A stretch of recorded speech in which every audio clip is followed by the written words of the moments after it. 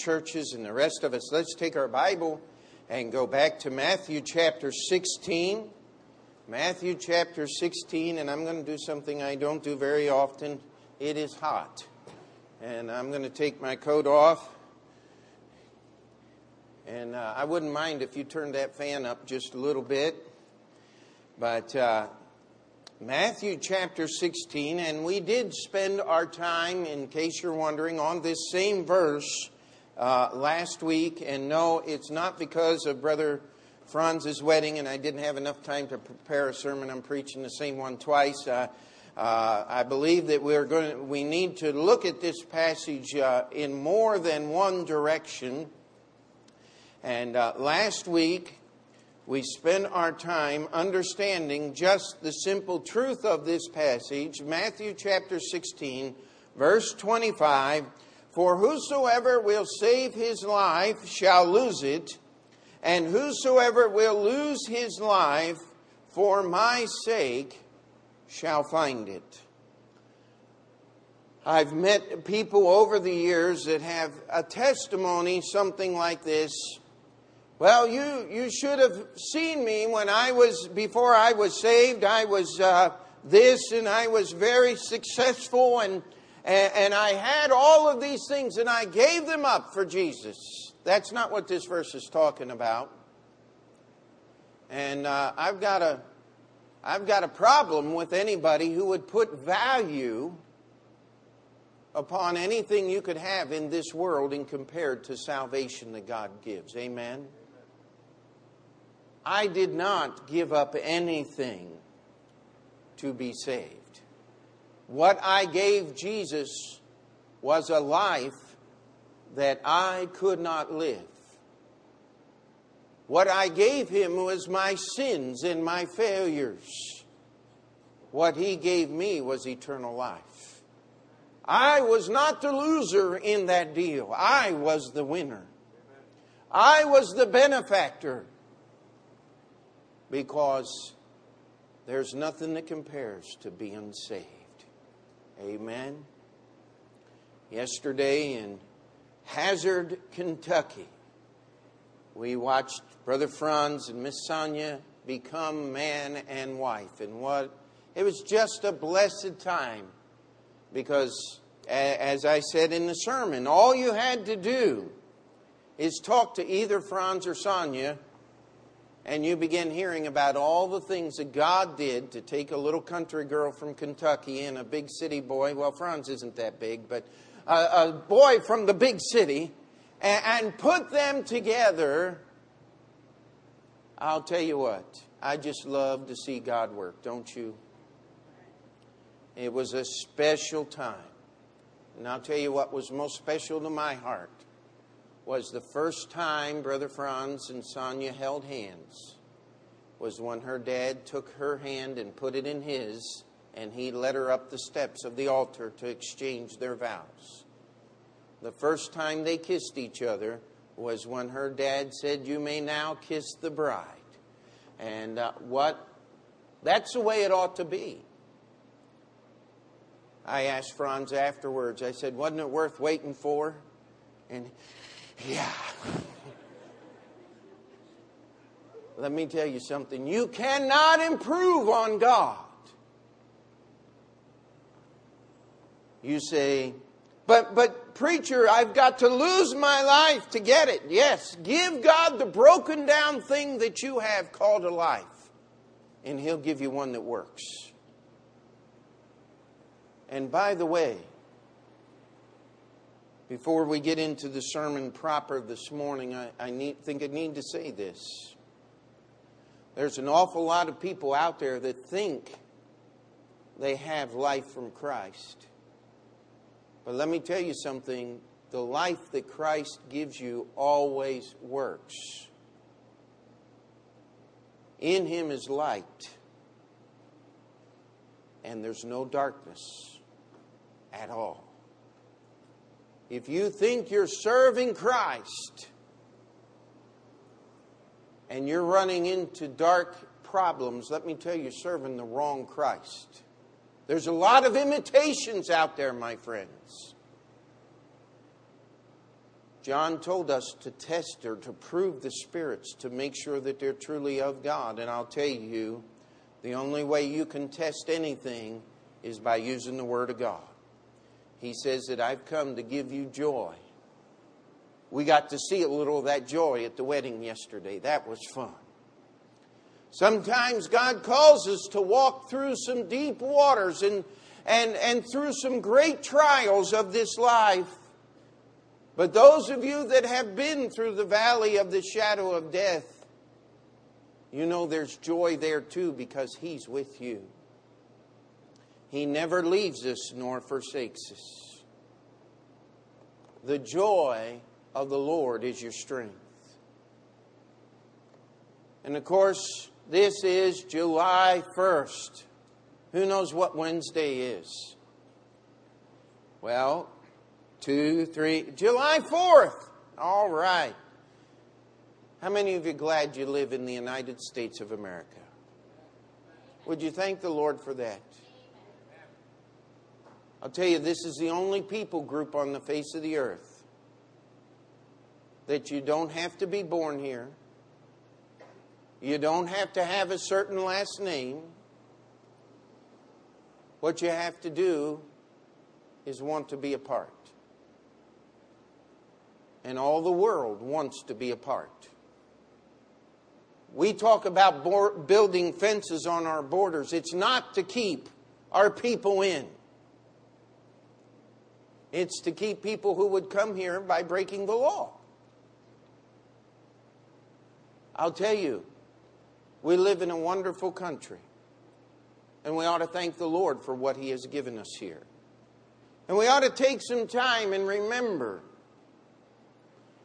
that what we have here is because all over the world, I don't know of a continent with the possibility of Antarctica, an inhabited continent, where there isn't a cemetery that houses American dead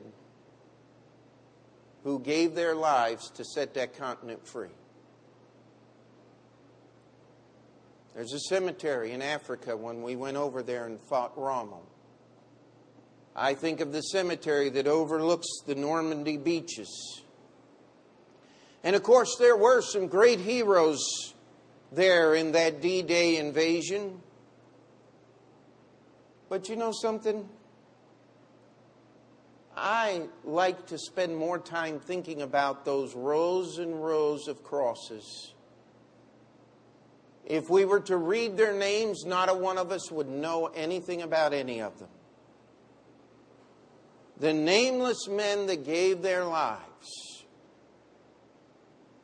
so that others could walk over the sand that they fought and died for and destroy the Nazi war machine. How many of you are glad that happened? I am. I thank God for that. And we need to teach the history that goes along with that. You see, those men lost their lives so that we could be free. And honestly, on a day like this, in a church that believes and preaches the Bible as we attempt to do every time we come together, I think that we do no wrong by honoring the memory of those men 66 years ago, Normandy invasion. There were other battles. There were many, many thousands of men that winter that was fought, the Battle of the Bulge. In just a few weeks, 120,000 dead on our side alone. Because somebody wasn't paying attention.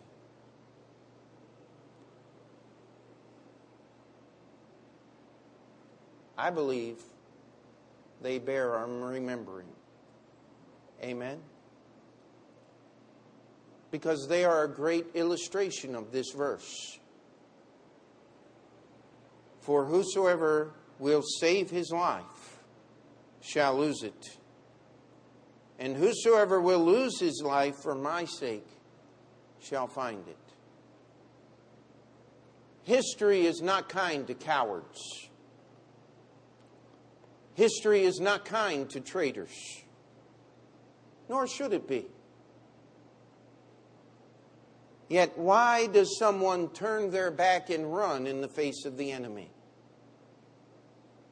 Why will some even dare to go across enemy lines and begin to contact them and conceive a plan that would aid the enemy in the destruction of their own people? Can I challenge those of you that have come out of the Iron Curtain of communism, that your country would have remained free except for the traitors of your own people that betrayed you to the communists? It's a terrible story, is it not? And yet, we look at those lives, and are they not an illustration? Those that sought to save their life by cohorting and cooperating with the enemy, today we list them on the list of infamy. We list them and we degrade their names and their history and what they gave their lives for. And yet, on the other hand, we do not even have a roll of the names of the dead that are there. I don't have access to that. I'm sure you could find it somewhere on the internet or something like that. But in my mind, I walk down the aisles looking at those crosses. And I just say thank you that they were willing to die for us. Yet, if we don't live, we desecrate their sacred honor, do we not?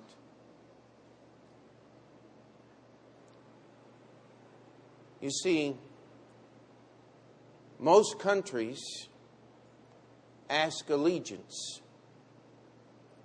based on your heritage, based upon your family, based upon a loyalty that they ask from you. This country asks your allegiance, one nation under God. Where do the principles of liberty and justice that our nation has been built on come from? I'll tell you, it's not because George Washington and all the rest of the founding fathers of this nation were such wise men that they could conceive a government that was so free and has given us all the things that we have today. No. By and far, the leaders among them were people who understood. Even those that rejected the God of the Bible, they understood that liberty and justice cannot come from man. It must come from something bigger than mankind. Because the only thing mankind has ever produced is tyranny against his own. Only God gives us the ability to be free. Could we say amen to that? You see, I wish we had time this morning to pursue this thought completely, but I don't want to miss what this verse is talking about. Our founding fathers called this the pursuit of happiness. And by that, they did not mean that I get to do what makes me happy and forget about you. I mean, what we have today is it makes me happy to play my music so loud that you can't hear yourself think in your house. That's not the pursuit of happiness. That is the pursuit of deafness. Help yourself. Just don't do it around me, I hope and pray. The pursuit of happiness in their hearts and in their minds was this idea that I would have the freedom to expend my life energy for the benefit of my entire people. You see, where they came from in Europe, you could expend your life's energy and not even get enough food to feed your own family, because the secret police would come and take it from you. Our pilgrim forefathers, the only thing they wanted was the ability to worship God as they saw fit. They had an opportunity to come here. How many of you know that the Pilgrims experimented with socialism during their first year? And that's why so many of them died. They turned over that old, worn-out page of history based on the goodness of mankind and opened up the Bible and said, if a man doesn't work, he ought not eat. And they survived. And they prospered. You see, this verse is a verse for us today in practical living. Whosoever will save his life shall lose it. And whosoever will lose his life for my sake shall find it. Could I just propose as a part of understanding this verse, we must grasp the concept that in order for you to have this life that is found, the good life that Jesus talks about here, the found life, there must be something in your life, in your existence, that is greater than life itself. Are we still together? Hello? In order for you to have this life, this found life, there must be something in your life that is greater than just existing. I try to train my children. Listen, there are some things that it is more honorable to die for than to live with. We live in a world where we are told to take the path of least resistance. I would rather die fighting than live as a slave. How about you? We found that out the hard way on 9/11, did we not? They took the easy way out. They were told, don't resist hijackers. I'm glad a few of them did. How about you? That's what we celebrate today, this week. But let me tell you, that principle doesn't come from the heart of man. It comes from the heart of God. And He'll put it in the heart of man. And He'll give mankind something worth living for. If all you're trying to do is exist, let me challenge you, you are of all men most miserable.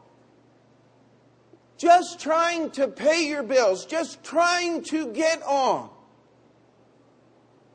We expend our life's energy for that which won't make a difference when we stand before Christ.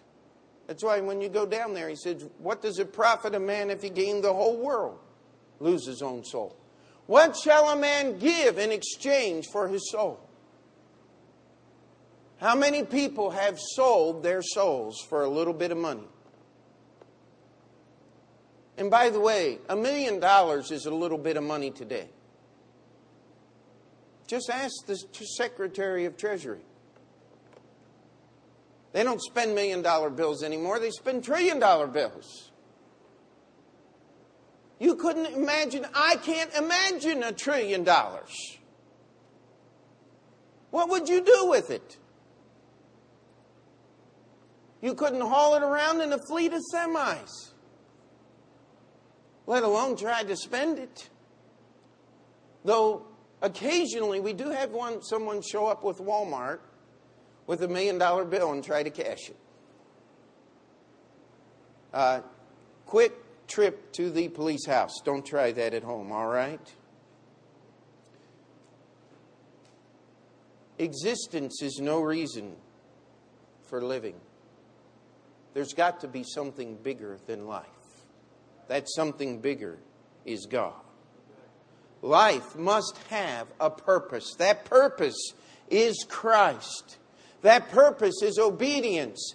That purpose is to honor Him who gave His life for the forgiveness of our sins. It is interesting how easily and how often we will honor men and obey the commands of wicked, sinful men and disobey Jesus Christ and ignore Him who left heaven's glory and died on a cross to pay the price for our sins. I want to ask you a question this morning.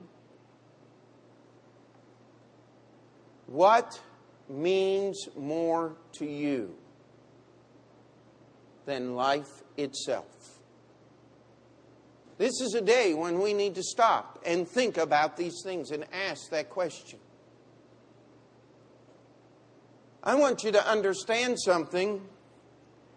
Not every one of those men who lie buried in those cemeteries around the world, if we could bring them back and ask their testimony, would say, I was proud to serve and give my life for the cause of freedom. Not every one of them would say that, because many of them had no idea what was going on around them.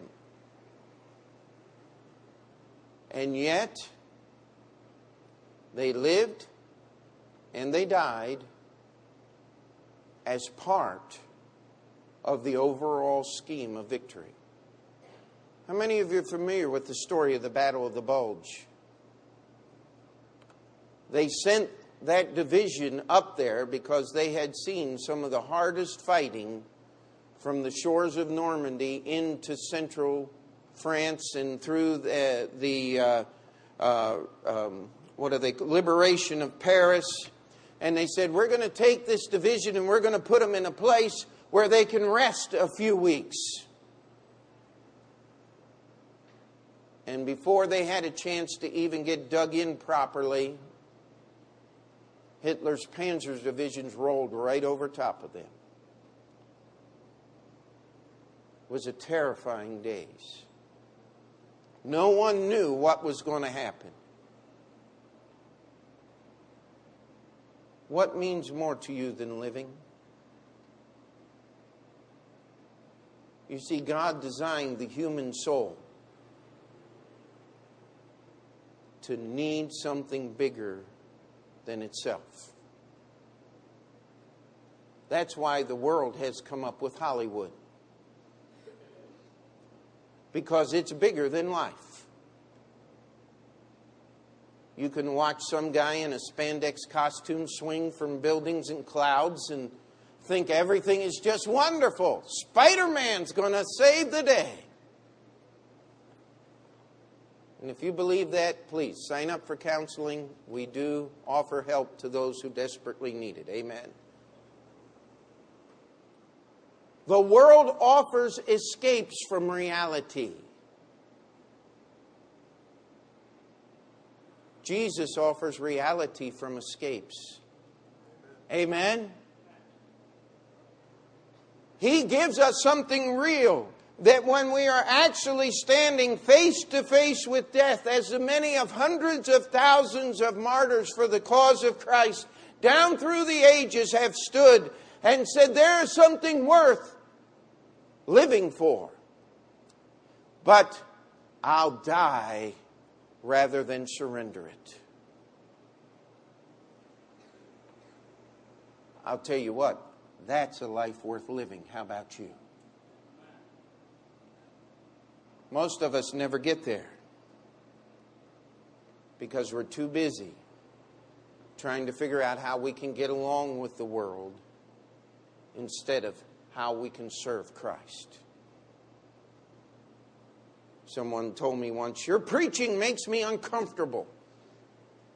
And I said, thank you very much. That's a great compliment. Because if you're on the way to hell, I want to make you uncomfortable. I want to make you miserable enough that you'll stop the direction you're heading in and turn around and embrace Christ. Amen? If you're living in the slop and degradation of this world and taking my Savior's name and dragging it through the mud by the wrong decisions you make, I want you to be uncomfortable. I want you to turn around and come back to the Savior and seek His forgiveness and stand up and be counted as one of the redeemed. Amen? You see, whosoever will save his life shall lose it. But whosoever will lose his life for my sake shall find it. First of all, to understand that verse, you have to understand that you must have something bigger in your life than life itself. There's got to be more to existing than just trying to exist. There's got to be a purpose bigger than you are as any individual. And people have had many causes, but let me tell you, there's only one worth dying for. And that is Jesus Christ. But I want you to understand that just having that thing is not good enough. Just understanding that there is something out there bigger than you are, something out there that is greater than your life. That's just step one in this process of losing your life to find the life that God has for you. Step number 2 is you've got to exercise yourself in that purpose. You've got to do something. We live in a world where we believe if we talk about it, it's going to be better. Now, I don't believe in child abuse. I despise child abuse. But sitting a 2-year-old down and saying, now, little Johnny, you've got to understand you can't play with the stove. You've got to understand that if you turn on the gas, we're all going to die. Please don't turn on the gas, little Johnny. I'm sorry. That's not what the Bible says. The Bible has a program, and if you don't understand it, again, sign up for counseling. We'll put you with the people that believe in Spider-Man. Amen? It's that simple. I had somebody tell me one time, says, I hate my parents. They discipline me. And I wanted to tell them, but I couldn't. Didn't look like they did enough. Because if you get good biblical discipline, when you get my age, you go, thank you. I think I got a phone call one time from somebody. Said, thank you, Dad, for being so mean. I understand a few more things now.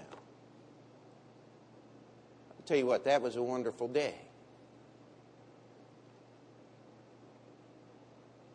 We got to understand that God did not save you to think and to talk about His goodness. He saved you to do some things. He saved you to live a life according to His Word. That's one of the things I praise the Lord about Franz and Sonia's wedding. And another one we got coming up. You know, people think this thing about wedding, well, we better try out the wedding before we see if we can like each other. Maybe we ought to live with each other a few months to make sure it's going to work. Let me tell you something. That is the number one recipe for the destruction of a marriage. You keep yourself pure until the day you get married. Somebody said one time, said, but what if she isn't a good kisser? I said, you got to look at it this way. If you're ignorant and you haven't kissed every girl in the county, and she's ignorant and she hasn't tried out every guy around, What you have will be wonderful, and you'll be too dumb to know the difference. And that's a time when ignorance is bliss. Amen? You know, the world always promises you something. I could call people up today and ask you to give testimonies that you went out there and sought for that something. It wasn't what they said it was, now was it? It wasn't near as good as they said it could be, because you can't get anything near as good as what the Bible already is. Amen?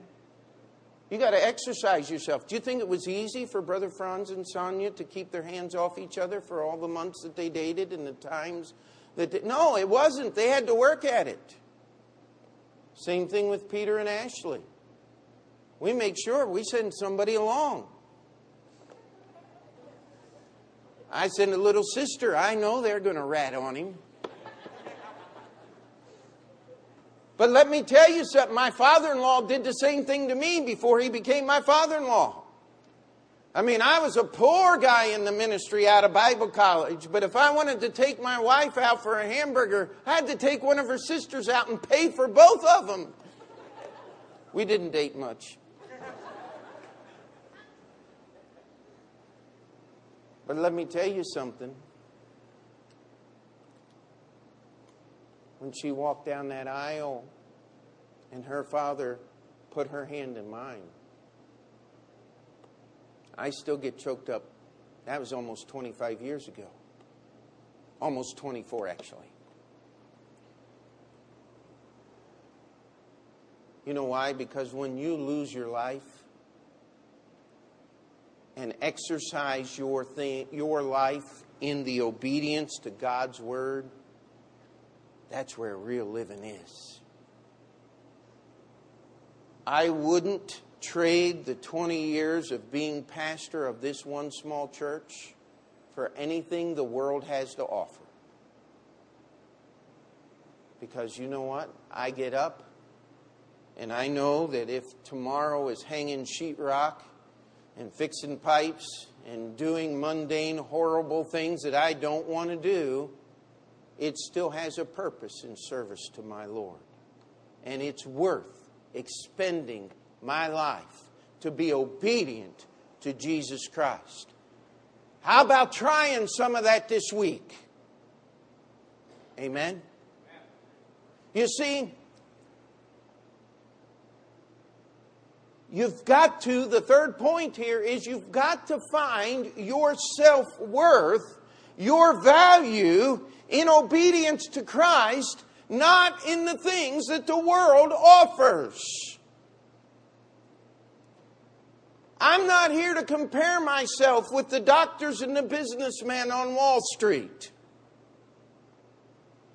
Oh yeah, they got lots of money, but they got lots of bills.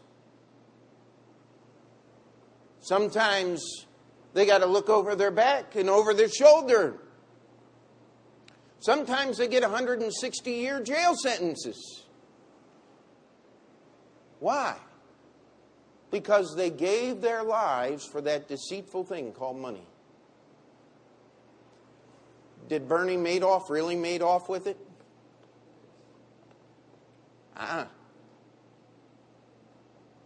Oh, of course, for years, and maybe he still has all that money stuffed away somewhere.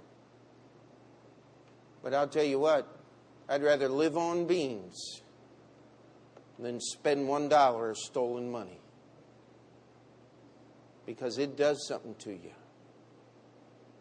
Sin always exacts a far greater price than anything you get. And if you have any questions about that, you should have been here for Sunday school. David illustrated that. My life has meaning not because someone recognizes me. My life has meaning because I was obedient to God today. Could we grab a hold of that and stop trying to compete with the world? We have churches that have actually gone to Broadway-type entertainment in order to draw people into the church. I said, that's easy for you to do, preacher. You're in Kansas. You got to get on a plane or a train and come to New York City. Broadway is 7 or 8 stops on the subway station. They'll be able to tell the difference. We'll never do here what they do there. You know why? Those people over there are really serious about what they do. I wonder how serious we are about what we do for Christ sometimes. You know, every one of those big rock and rollers has PhDs in music. They know their music. You've got to study hard to pervert something that badly. You really do. How many of us have studied hard that we could just simply obey what the Bible says? You see, you want to lose your life? Find something bigger than your life. I suggest Jesus Christ. Paul said, to me to live is Christ, and to die is gain. But you got to exercise yourself. Mark chapter 9, Jesus said, if you give a cup of cold water to someone in Jesus' name, you'll not lose your reward. It doesn't take great effort to pass out a gospel tract. It doesn't take hundreds of thousands of dollars if everybody did a little. Every year we get astounded as a church on what we do for missions. You know why? Because everybody does a little bit. That's the way it ought to be. By the way, Brother Newberger was there at the wedding. Got to see him. See the little baby who's not so little anymore. He growing up. They'll be with us, I believe, sometime this fall, at least for just a visit. But when is the last time you did something that actually put the gospel message into the hands of somebody who doesn't have it? That's an exercise the Bible demands you to do if you're saved.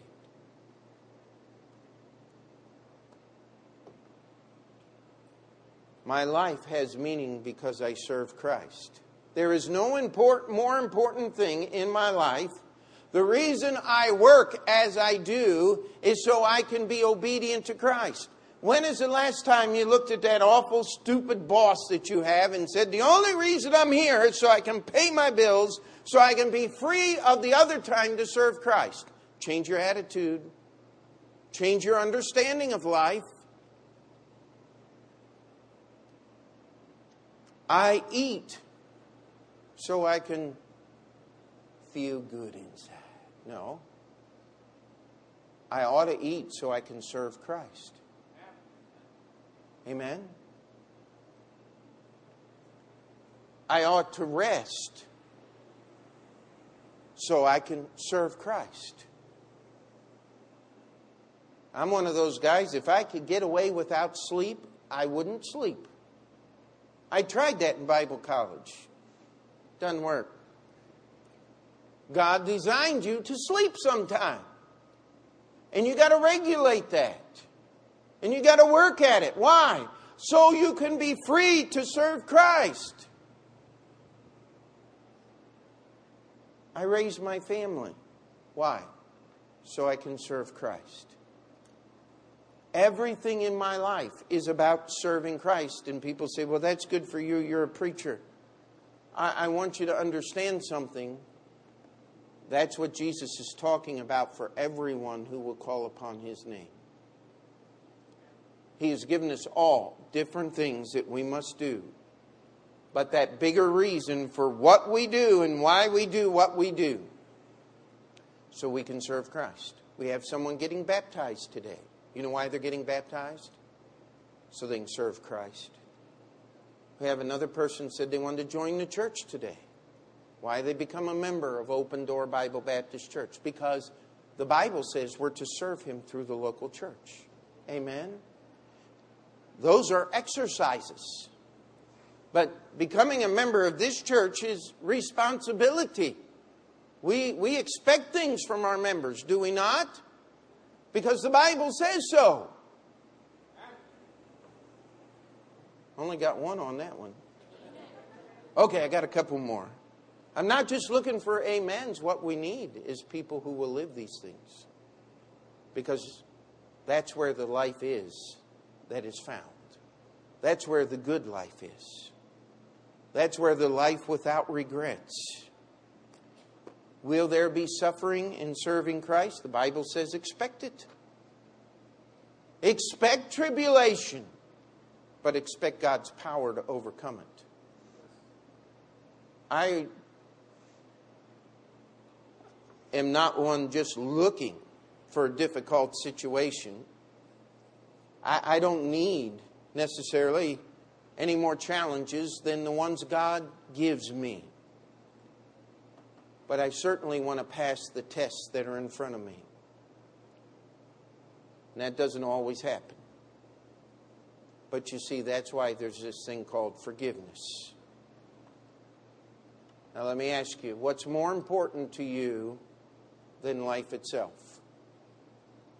Second question, what have you done this past week that has exercised your life in obedience to that bigger purpose?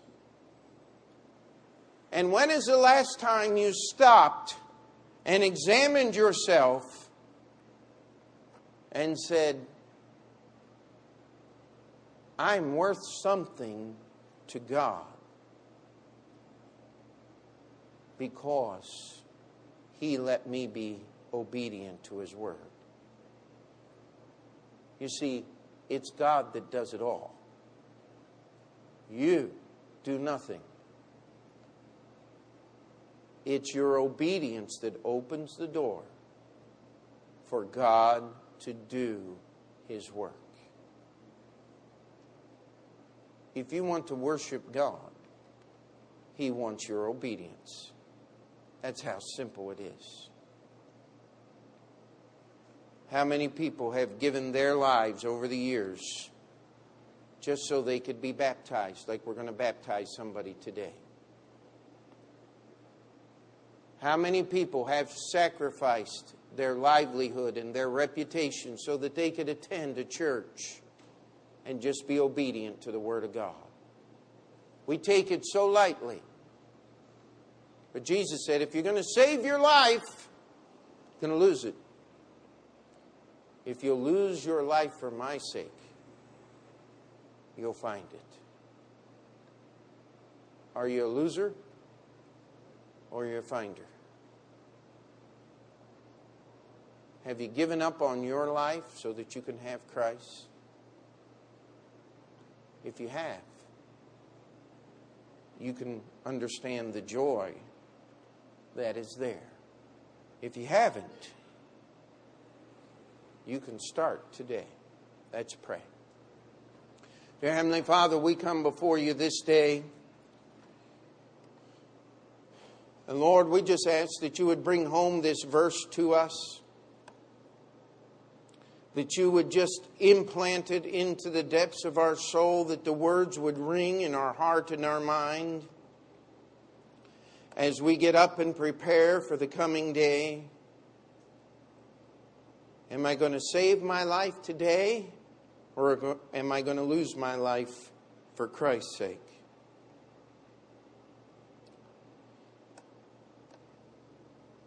Is the reason I'm doing what I'm doing because of obedience to Christ? Or is it some vain attempt to take care of myself? Lord, we ask that the Holy Spirit would give us eyes that can see, hearts that can understand, that we can look at what is going on and what we're dealing with in this life and live that found life that you have for us. Lord, I pray the Holy Spirit would have freedom to convict us of sin in our lives. In Jesus' name we pray. Amen.